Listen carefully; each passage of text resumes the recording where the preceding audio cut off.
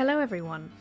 This episode is especially for all the fans out there who enjoy Wallace and Gromit from different countries outside the UK. A big shout out to you all.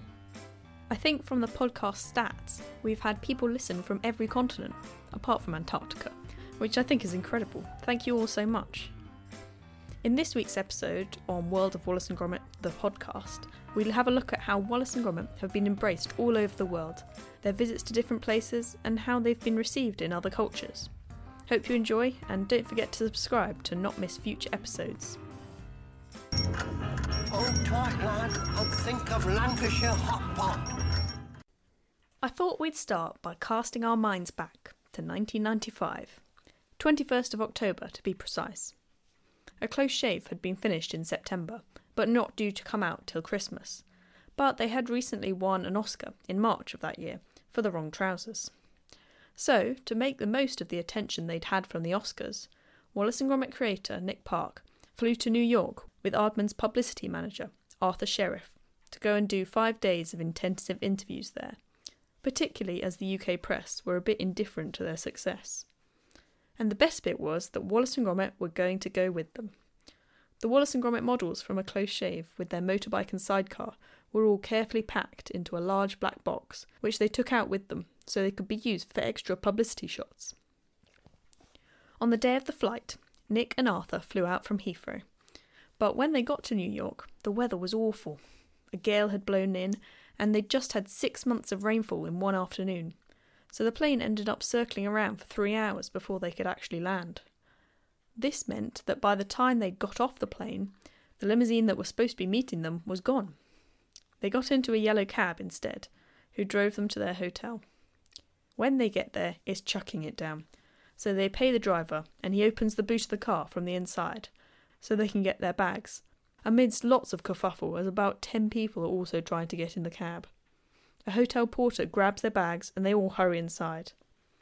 They get into the hotel lobby, and that's when they realise that neither the hotel porter nor either of them have Wallace and Gromit.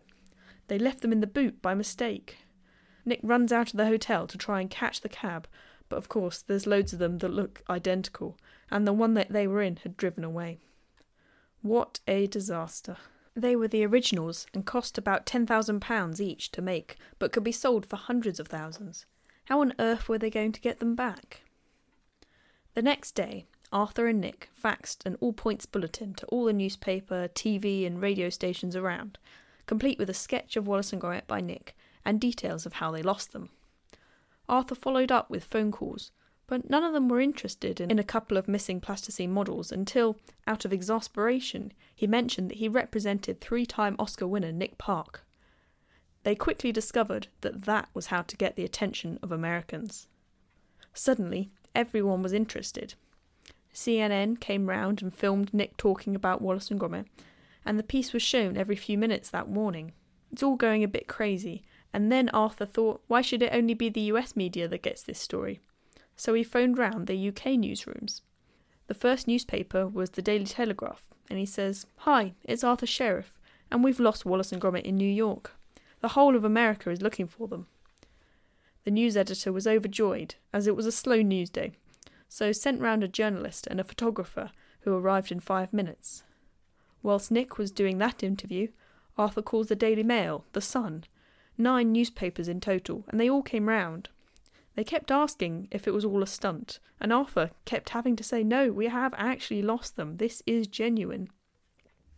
The story spread all over the world. India, China, it was even on page 3 of French paper Le Monde. It was a publicist's dream that you could never have set up. There was just so much interest in the story. Fortunately, it all turned out well, as whilst the mayhem was happening, the taxi driver turned up a few days later, having heard about the story on the radio, and he had the box with Wallace and Gromit inside. If people hadn't heard of Wallace and Gromit before, they certainly had now. When Arthur and Nick boarded their return flight after the 5 days, they brought the characters on board as hand luggage, and as a flight attendant helped Arthur with his Wallace and Gromit branded bag into the overhead locker, she cheerfully exclaimed, "Have you heard? They found them." Arthur and Nick shared a smile at that. Then, just before takeoff, the captain spoke to all the passengers. We're delighted to welcome Nick Park on board today, and you'll be relieved to know that Wallace and Gromit are safely on the plane as well." This was followed by spontaneous applause. What a lovely end to a crazy few days. When Wallace and Gromit got lost in New York, that was the catalyst they needed to go from being known to being popular. However, some countries outside the UK were bigger fans prior to all this, namely Japan. When Aardman were releasing The Wrong Trousers, there was some apprehension as to how these very British characters and jokes would translate abroad. But they needn't have worried. It turns out that it doesn't matter that the subtle jokes or references might not be picked up, but what Wallace and Gromit does is resonate with a lot of perceptions about what Britishness is all about. The Japanese might interpret the characters slightly differently, but still love them for who they are. Apparently, Japanese teenage girls are Wallace and Gromit's #1 fans over there. Aardman's Lucy Wendover remembers that the Japanese wanted to film a documentary featuring a family in Preston that they could go and visit and have tea with. They had to have flock wallpaper in the house, and she remembers there must have been about 10 minutes where the camera was just scanning over the wallpaper and the family were just sitting there watching TV. All seems wonderfully bizarre to us. If anyone's seen this documentary or knows where I can watch it, I would absolutely love to know. This fascination with Wallace and Gromit has resulted in the production of loads of merchandise that's only available in Japan, much to the disappointment of UK fans, but I'm sure most of it can be found online somewhere. You may remember in episode 10, Commercials in Clay, I mentioned that the first adverts Wallace and Gromit ever did were for Japanese companies. When they joined forces with the insurance company Sumitomo, which I also mentioned, when someone took out an insurance policy, they got a range of Wallace and Gromit gifts, like circular tables, little fridges, even a folding Wallace and Gromit bike, which Nick Park reportedly rode round the Aardman Studios on. But, without a doubt, touring exhibitions are the biggest way of reaching fans all over the world, outside films. In 1996 to 1997, Aardman set up a touring exhibition in Japan with Wallace and Gromit sets, props, models, behind-the-scenes shots and information, which was hugely popular.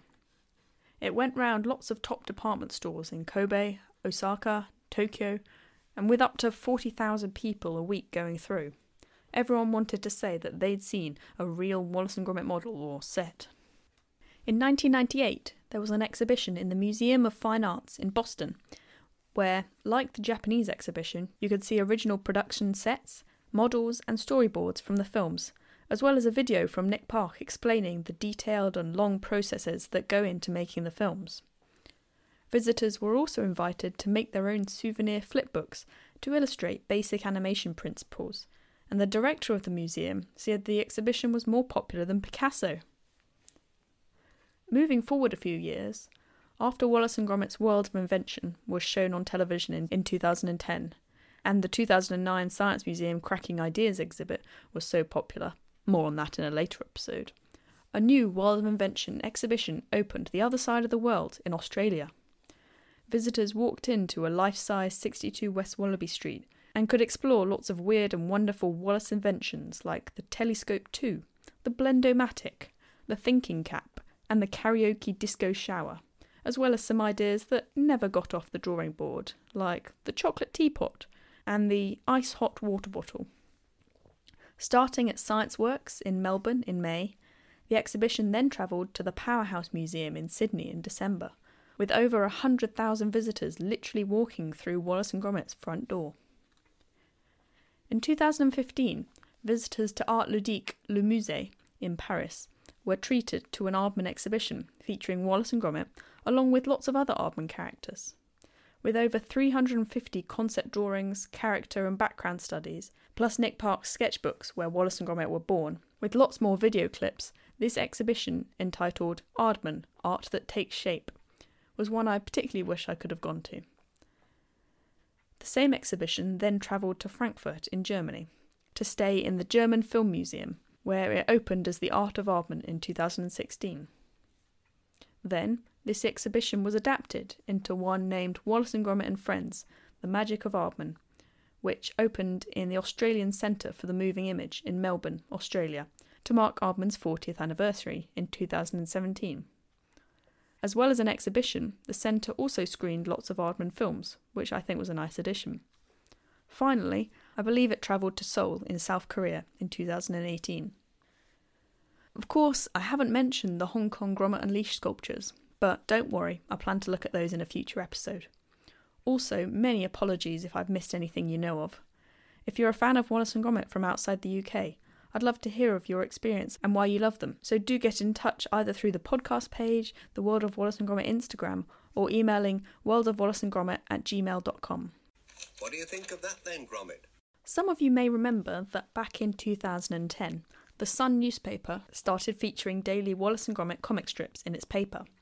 Each day would have 3 or so panels, which would make sense in their own right, but put together with the other 5 strips from that week, would tell a larger story. And it's these stories that have been put together in a larger book form for people to enjoy all at once. Volume 1 of the complete newspaper comic strips collection has the comic strips from 2010 to 2011 papers, and Volume 2 from 2011 to 12. I believe there's also a Volume 3, but I don't actually have that one. Personally, I'm a big fan of comic strips, especially Wallace and Gromit ones, and these books are great for dipping in and out of, as none of the stories are more than a double-page spread long. Filled with plenty of Wallace and Gromit-style jokes, there are over 100 different stories to read over the 2 books, perfect for rainy days. All's well that ends well, that's what I say.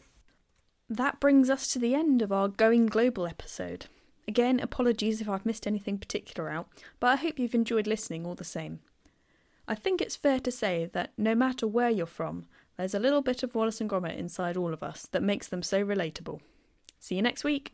From me, from Gromit, from Arj. Au revoir, chaps.